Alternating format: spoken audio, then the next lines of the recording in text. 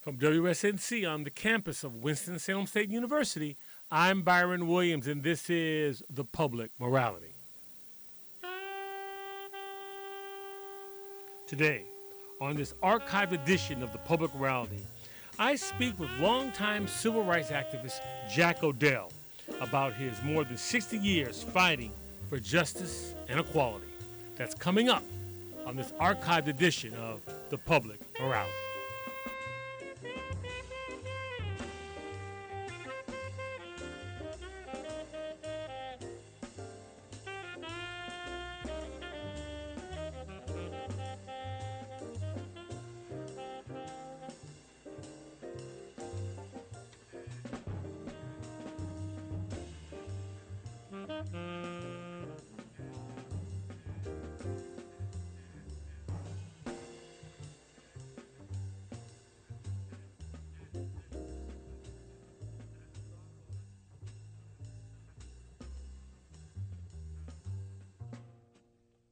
If you don't know the name Jack O'Dell, you should. He stands as one of the true giants of justice in the 20th century.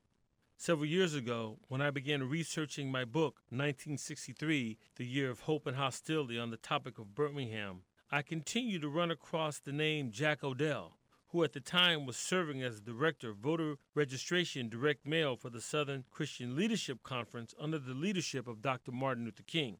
I was fortunate enough to track him down, and to my amazement, he embraced my work and has been open each and every time I have called on him for an interview. I was so moved by his friendship and kindness to me over the years, I dedicated my book on 1963 to him. At 91, soon to be 92, he's still going strong. Back in March of this year, he published an article for The Nation magazine's 150th anniversary entitled 10 Steps to Transform American Society. In his long career, he remains an activist, an author, and an intellectual committed to the struggle for justice, and I am proud and honored to call him my friend. And before we get started, on behalf of the Public Morality, let me be among the first to wish you a happy 92nd birthday. Thank you very much. I know it says 92, but I still haven't seen your ID because I'm not sure. I think it's wrong. I don't believe it. I don't believe it either for different reasons. But you're still in the fight. I don't believe it either, bro. So yeah, but it's true. Yes, my 92nd, and I feel very blessed to have lived long enough to see some things happen and been involved in a few things that are worthwhile talking about. Let's talk about those things. In fact, I want to begin by you sort of taking us through your journey and your involvement in the fight for social justice. Talk about how you got started, some of the early moments in your life. I don't know whether the early moments, of course, are usually your childhood. But I lived in Detroit. I was born in Detroit, and my grandparents raised me, and my grandfather was a janitor at the public library. That was a very good beginning because Detroit was an industrial town, working class people, and it is well known. Detroit had something like 725,000 people as population then, and it grew through the war period, and automobile, because the automobile comes from there. And it's interesting that it's now 725,000. It went to 2 million. That's a story in itself. Indeed. But we lived on the west side of Detroit, and it was a nice neighborhood. All the kids played, running up and down the street. People sat on their porch. If Joe Louis was fighting somewhere, the radios would be on all up and down the avenue. It was a community. And I guess I learned the basis and the comfort of a child living in a community. If anything happened that was unusual, word would get out, and corrections would be made. In other words, we never felt alienated in any way. My folks were from Topeka, Kansas. My family is my mother's family was from New Orleans and settled in Ohio. My father's family was from Kentucky, and settled in Topeka, Kansas, and then they came into Detroit during World War One, and went into the automobile industry and so forth. So I really feel blessed because my childhood was very comfortable in the sense that we lived in a very nice neighborhood, friendly, productive people.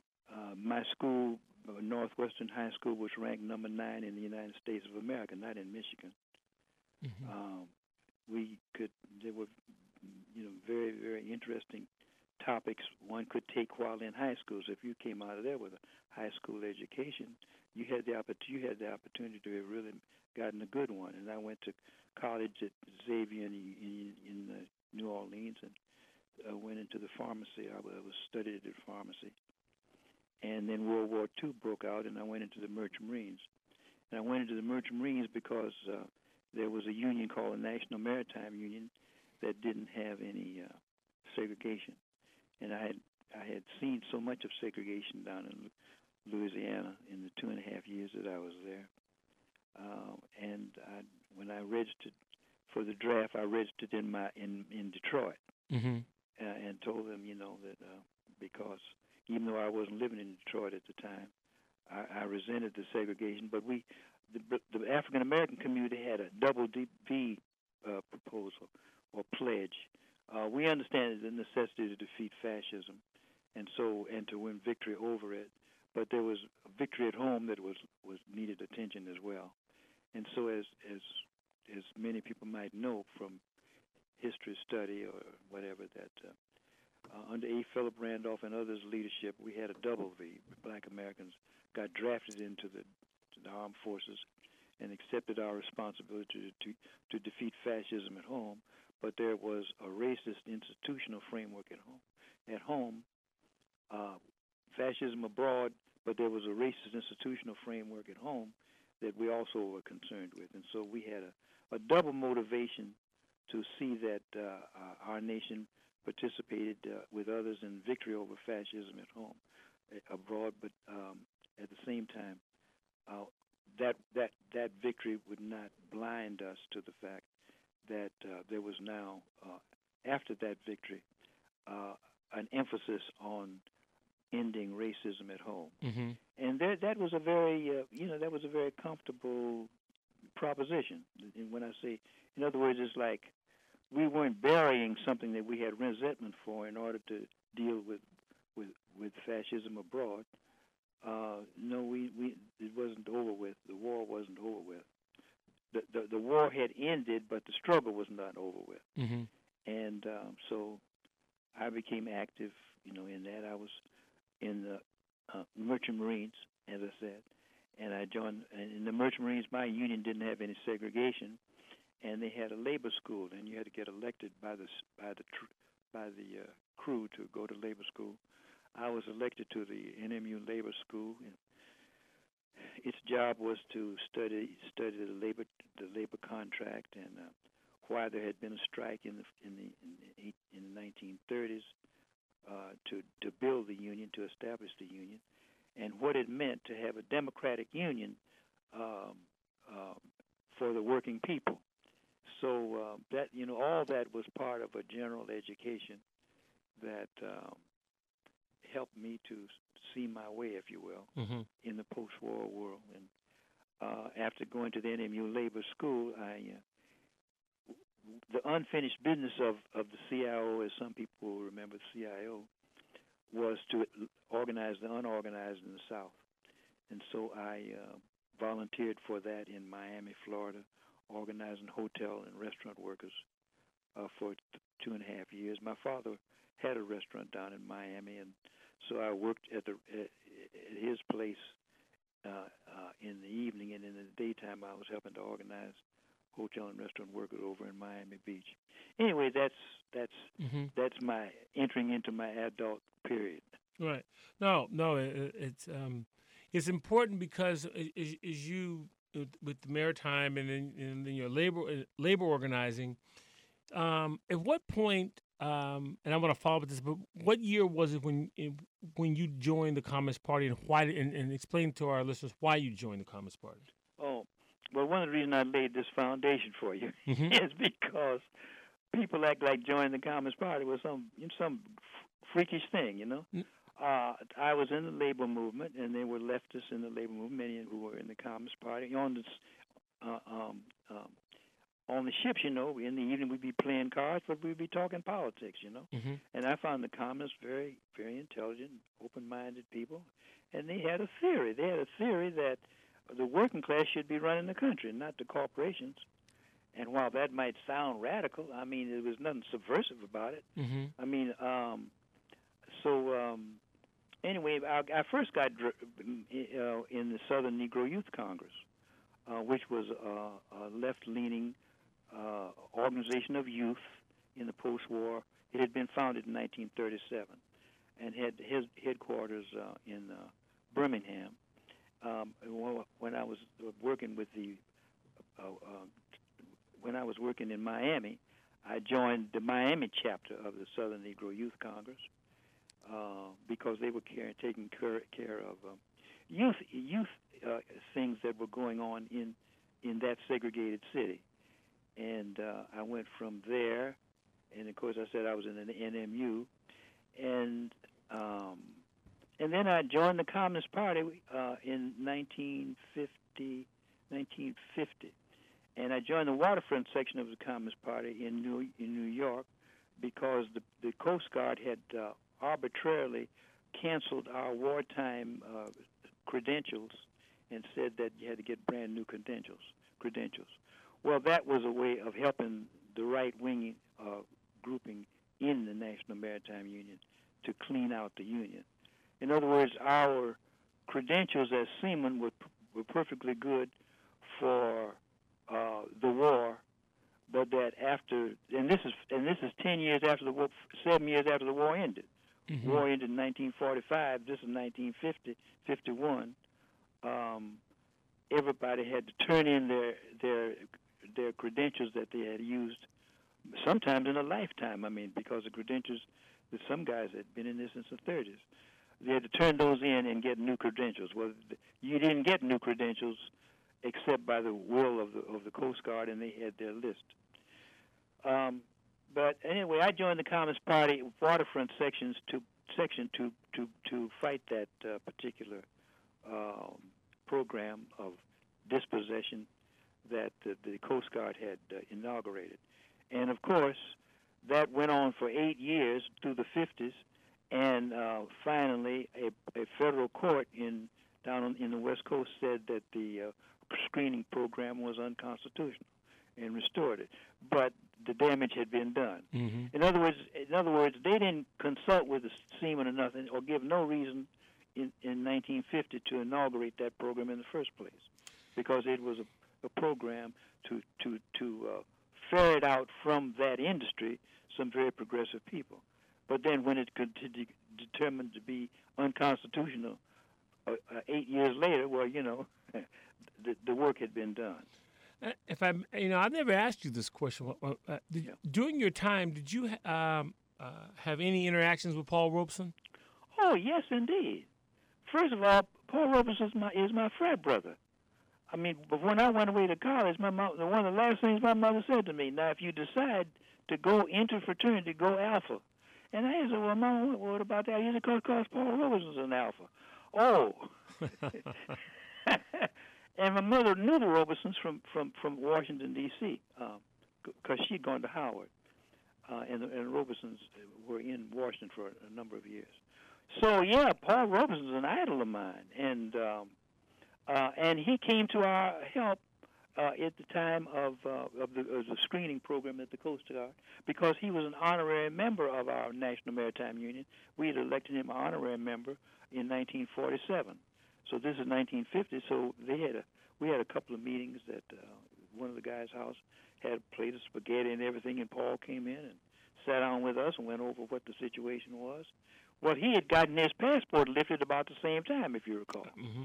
You know, so this was all one program, really. You know what I mean? Mm-hmm. It was one program to isolate the progressive elements in the country and subject them to dispossession. In Paul Robeson's case, he couldn't have. Now he had traveled all over the world since the 1920s, but he couldn't get a pass. His passport was revoked, and in 1949, I was at Peekskill with the guys, with his right to have this concert in Peekskill, which is now famous for having the riot there to prevent him from having his concert. But he had his passport lifted. And then in 1957, Prime Minister Nehru issued a declaration on behalf of the Indian government that Paul Robeson should be given his passport back, and that we would like to see him again. And the State Department said, well, they don't want to lose India, so therefore maybe they better give Paul Robeson. So Paul Robeson got his passport back in 1958.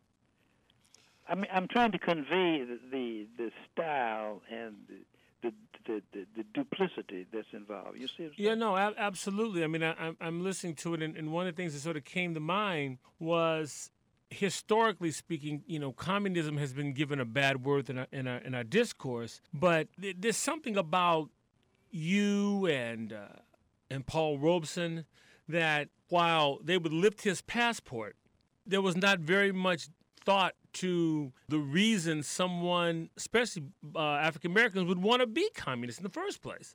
Mm-hmm. There was little discussion or thought about that. That's right. That's a great hidden secret. Why would any black person who couldn't eat in a restaurant in Miami or New Orleans or had to sit behind the screen on the bus, why would anybody like they would want to be communists? When they had been the leading fight getting the NMU to be a progressive, non-segregated union. The seamen's unions were segregated except for the National Maritime Union, but it was the biggest maritime union in the country. We had 100,000 members. My book number was 92,134. Wow. That was a left-wing union. I mean, so, it is like denying reality in order to create a mysticism about a particular organization. Mm-hmm. The Communist Party fought for the unity of the workers, that was the only way for them to make real advances as a union. And the whole CIO was based on that principle until the anti-communist program came along in the post-war period, which was 1947. Mm-hmm. And the United States had declared itself leader of the free world, and an Iron Curtain had descended in Eastern Europe, et cetera, et cetera. Tell us how you met Martin Luther King. Well, I knew Clarence Jones and a number of people in New York. Well, I lived in New York about 6 years, and there was well, first of all, I didn't meet Dr. King, but I had been working in in an insurance business, protective industrial insurance company. And I was in Birmingham at the time of the Montgomery bus boycott. And so I worked in Birmingham a year and training agents, and then the president promoted me to become a manager of the Montgomery district. So I moved to the Montgomery district about the same time that Stanley Levison and Clarence Jones and them and so were planning a youth march for integrated schools, because the process of changing the school system's patterns had been so slow since the 1954 decision of the Supreme Court. They said we need to organize the youth to have a youth march and petition campaign to end school that we're going to take to Congress. This was 1958. So I contacted them and told them that I think that was a very good idea to have a youth march and petition, and that as a member of National Maritime Union, I had some contacts. I had been in the National Maritime Union, but as a member of Alpha Phi Alpha, I had some contacts in the schools, in the colleges in the South, and I was willing to volunteer to organize, to participate in organizing some of the college youth to distribute the petitions so that their petition campaign could be successful. And they got back to me and said, fine. So I did that. And so that was a march on Washington, a youth march on Washington for a youth march and petition campaign. Well, I circulated. I went to a number of my fraternity chapters of Alpha Phi Alpha in North Florida and Birmingham and Montgomery and especially in Atlanta. And so I would tell them what the thing was all about and give them a petition, and then tell them how they can get some more to sign. So the brothers in the chapters opened up meetings for me, and so they were getting these messages back from me, of groups ordering copies of the petition for circulation. And so they come and say, who is this Jack Odell? So after that event occurred, I had a chance to meet Dr. King and the others, and that was my original entree to them. You've answered this before, but I want to ask you again. Internally, yeah. Talk about his leadership style. Well, Dr. King was a very modest person, but also very bright. He was a very sophisticated preacher, and he had studied in New England and got his doctorate in. He was a Hegelian philosopher, and Hegel was one of the German philosophers that was part of the European Enlightenment. But Dr. King was a Hegelian, and he was quite prepared to lead. But he also came from a preaching family, mm-hmm. and so they had been in the National Baptist Convention for many years.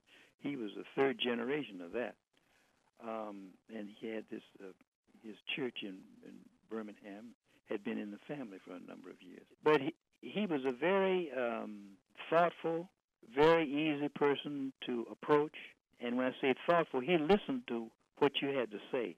He wasn't so busy trying to tell you something that he didn't hear what you said. And I noticed at staff meetings, he would put out an idea that he had, and he would subject it to criticism and whatever. Let's see what the staff thinks about it. And at the end, he would summarize what had been said and tell you what his decision was. Well, that's the kind of leadership that you want to follow. You know what I mean? Mm-hmm. Because he didn't have the kind of ego that he was Dr. King and he'd do what I say. There was an opportunity for everybody to grow from what he had proposed. In terms of he knew something about it, he would put it on the table and say, this is the reason I think we ought to do this. And then we would look at it and see, well, Reverend, I think so-and-so, but maybe we need to do something else. And he would make some changes in the plans. But once we agreed from top to bottom, then we know what we had to do. Now, one of the things, and again, this is something I know that you and I have discussed before, but one of the myths in civil rights history was that the campaign in Albany, Georgia was a failure for Dr. King. You don't see it that way. No, and the people in Albany, Georgia don't see it that way. Not just me. Nobody saw it that way in our group as doing in Albany, Georgia, because Albany, Georgia set a new standard for the movement. Mm-hmm. They said that every other movement focused on one or another aspect of getting rid of segregation. Or we want segregation to end in the lunch counters downtown. Or we want segregation to end, on the bus. Well, there's nothing wrong with that. They picked out specific aspects of the segregation system. Albany, Georgia said that we're going to fill the jails and we want segregation abolished in every aspect of life. We don't have a program of selective desegregation. Segregation is an insult wherever it exists in our life, and we want it all abolished. So the point is that the people try to say that movement was a failure. That movement was a great success because it was on the eve of the March on Washington. And when we got to Washington, that was exactly what the demand was. It was the Albany, Georgia created demand. Segregation ended everywhere. And in between the March on Washington and Albany, you all stopped in Birmingham. Talk about that and our dear friend Bull Connor. Well, that's better known than most of the. So I don't need to tell you too much about it. But I think that the great contribution that the movement made in Birmingham was that it surfaced the brutality which was the basis for the implementation of segregation. Segregation was not maintained by a gentleman's agreement between the blacks and the whites. segregation was made by police brutality. In other words, and they demonstrated that when we decided to break it up. You remember that the great example of the picture of the segregation is bringing in the fire hose. Mm-hmm. That fire hose that they turned on black folk could take the bark off of a tree. It has that kind of a strength. Knock you down. So we saw the brutality that was behind the segregation system, which had become so normal for people. It was implemented, it was implemented as if it was just the Southern way of life. And I'm glad to say that when President Kennedy saw it on television, that's when he decided to take his stand. Mm-hmm. He said it sickened him, and therefore he was going to draft a civil rights bill that he was going to pass on to Congress. He hadn't decided to do anything. He was sympathetic to it, but he hadn't decided to do anything on segregation per se until he saw that Birmingham demonstration. And he told his brother, he said, well, I'm going to, no, this has got to go. No, I'm not going to preside over this as president. And so there are three things that he did. He did that, and then he did the American University speech in which he attacked the Cold War. He said, we have differences with the Soviet Union because we're a capitalist country, and, we're proud of it, but there can be some changes here as well as there might be changes there. He said, but we don't have differences with any country that we would go to nuclear war and blow the world up.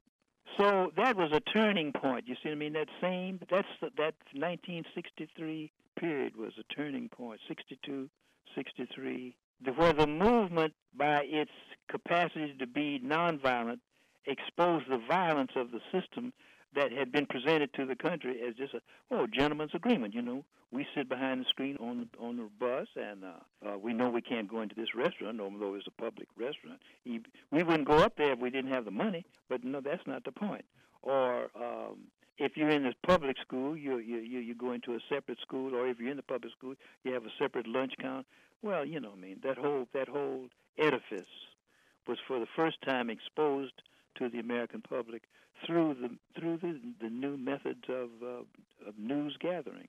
So you mentioned President Kennedy, and when he finally decided to sign or endorse and support a civil rights bill, I should say, behind the scenes, he wanted something in return, which, as you know well, he wanted King to fire you and Stanley Levinson. Why? Well, he anticipated that since we were called communists, and again, I had left the Communist Party, not because I was mad with them or anything like that.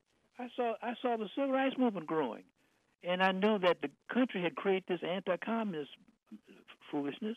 So therefore, I left the Communist Party just like I joined it. What's up? You know what I mean? I mean, I wasn't in the Merchant Marines any longer. I was working in the restaurant business. But President Kennedy was a politician, and he knew that the presence of people who thought to be communists in any relation to him would be a weapon that the segregationists would use to attack his program. The Civil Rights Bill wasn't no communist bill, but these kind of distortions went with the way of life of that period. And that was Hoover supplying him with that information. Oh, yes. And J. Edgar Hoover had a list of 3,000 people that if there was a national emergency, they were going to lock up, communists and others. The FBI had a list of several thousand Americans that were going to be arrested under certain conditions at one time, like a sweep of jailings. So let me see if I understand this. Now, you all were in Birmingham. You were taking on city government. Yeah. And because George Wallace was the governor, you were also taking on the state of Alabama at the time. That's right.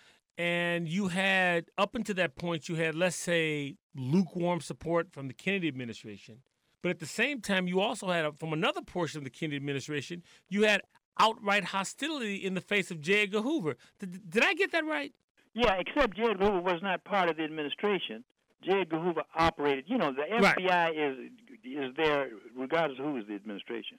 Yeah. You follow me? No, I understand, but he was working for Robert Kennedy. But he was supposed to be the guardian of the security of the country. Mm-hmm. And the whole thing is that they produced this foolishness about the communists were a menace to America. That's where he comes in, you see. Mm-hmm. That's where there are communist parties all over the world. The Italian Communist Party finished second in the 1948 elections. I was in Paris several years after that, in a little town outside. I was in Paris, but I was in a meeting in a little town outside of Paris.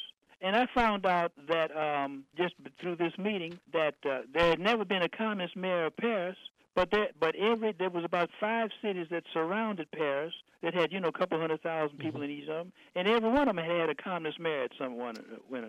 So it wasn't this real threat that everybody was afraid of here. Yeah, and I mean it's ridiculous. But ridiculous as it was the politics of the United States of America. There's a lot, you don't have to go too far to find something ridiculous in the United States.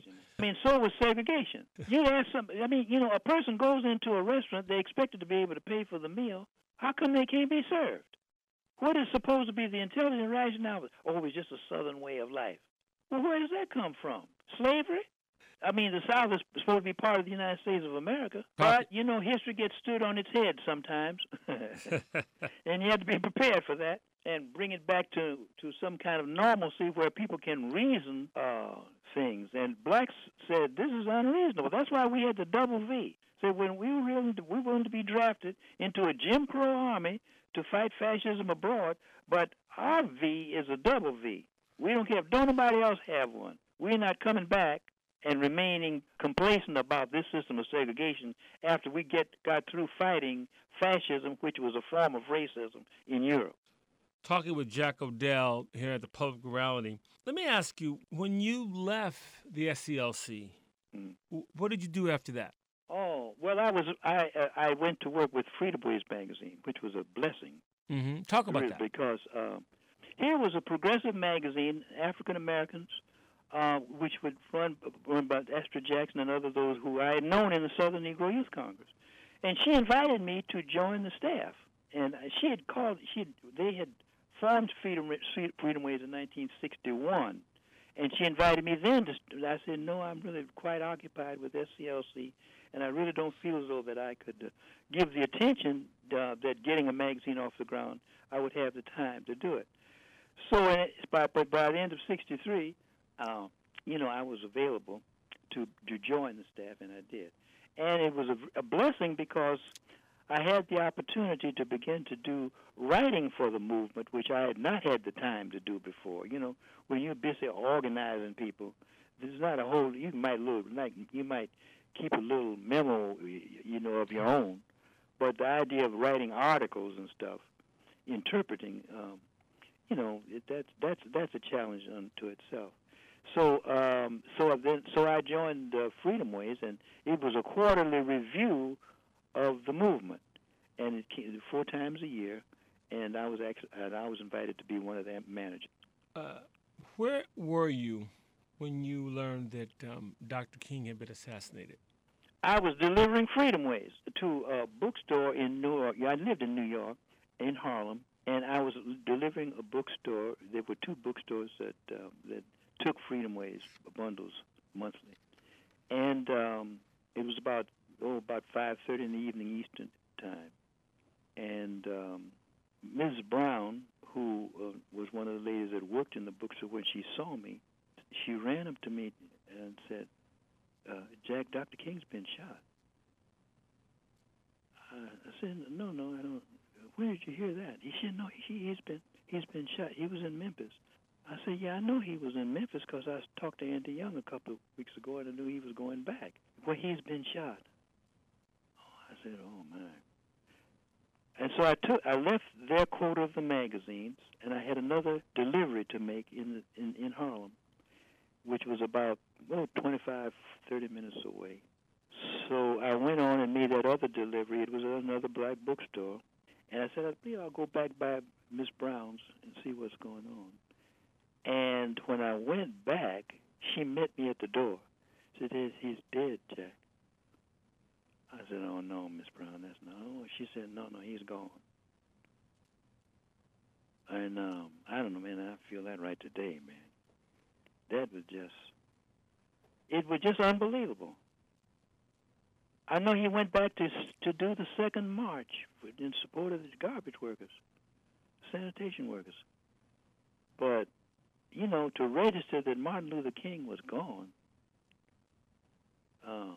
Yes. So I was living in Harlem. This is 125th Street, and I lived up on 35th Street. So I walked home, and suddenly there was a kind of a pall over my life, as if it was just beginning of dusk, and it was almost like people had heard something that they hadn't heard before. There was an eerie silence, because this was time when people be coming home from work. And it was all, I mean, it was just, it might have been my imagination, or my state of mind itself, but it just seemed like there was a level of eerie quiet that settled over that particular part of town. And by the time I got home and turned on the radio, a whole lot had broke loose. I mean, people were just, they were saying, no, this not going to happen. You're going to pay for this. You know what I mean? It was like a resistance that was violent had broken loose. But it might have been my own psychology. I don't know, but it was just, there was a cycle, you know what I mean? And you went there to deliver the magazine, you heard this news, you went to another stop to deliver some more magazine, and came back to a deeper meaning to the news that he's gone. And then you walk home about 12 blocks, and you just feel what's happening is settling down into the community, and it's getting the point. It's just receiving the message. And of course, there was a lot going on after that. I want to come back to Dr. King just a moment, but what I'd like to have you do in the few minutes we have left, it would be impossible for any single person to accomplish what you all did during the Civil Rights Movement. And I wonder if you would just give us a few names of individuals, men and women, who worked for that movement but weren't necessarily household names to America. Well, Andy Young, some of these are familiar to you. Mm-hmm. Dorothy Cotton, Septima Clark, who was a school teacher from South Carolina, one of the elderly groups, women, and is just a magnificent person. Bernard Lafayette, he was from Nashville. Cordia Liddell, she was also. Had a whole group that had come out of Fisk University. Carl Ferris, who was in Dr. King's family, and he had taken the job of being a liaison with the trade union movement, and he had helped win the hospital strike in Charleston, South Carolina. Carl died early of a wound that he had suffered in his head when he was in college in the Midwest. He had been beaten by the police, and he got a tumor there. But he was he was head of the labor department of SCLC, and very, very, very, very good guy. So those come to mind. In addition to the big three, Dr. King, and Roy Wilkins and so forth, the people that were heading up the organizations. But these were the bright, able, dedicated people down at the level of really getting together with the folks. In Birmingham, of course, it was Fred Shuttlesworth and a couple of people over in Bessemer. Every city in the South had a Monday night meeting in which, people worked out what they do at church and then what they do what kind of church work they do on Monday night. And that was in having meetings of the movement, Fred Shuttlesworth and people like that. If I had the time, I could put down another 20 names, but it's everyday working people who worked all the day and then worked in the evening on the movement needs.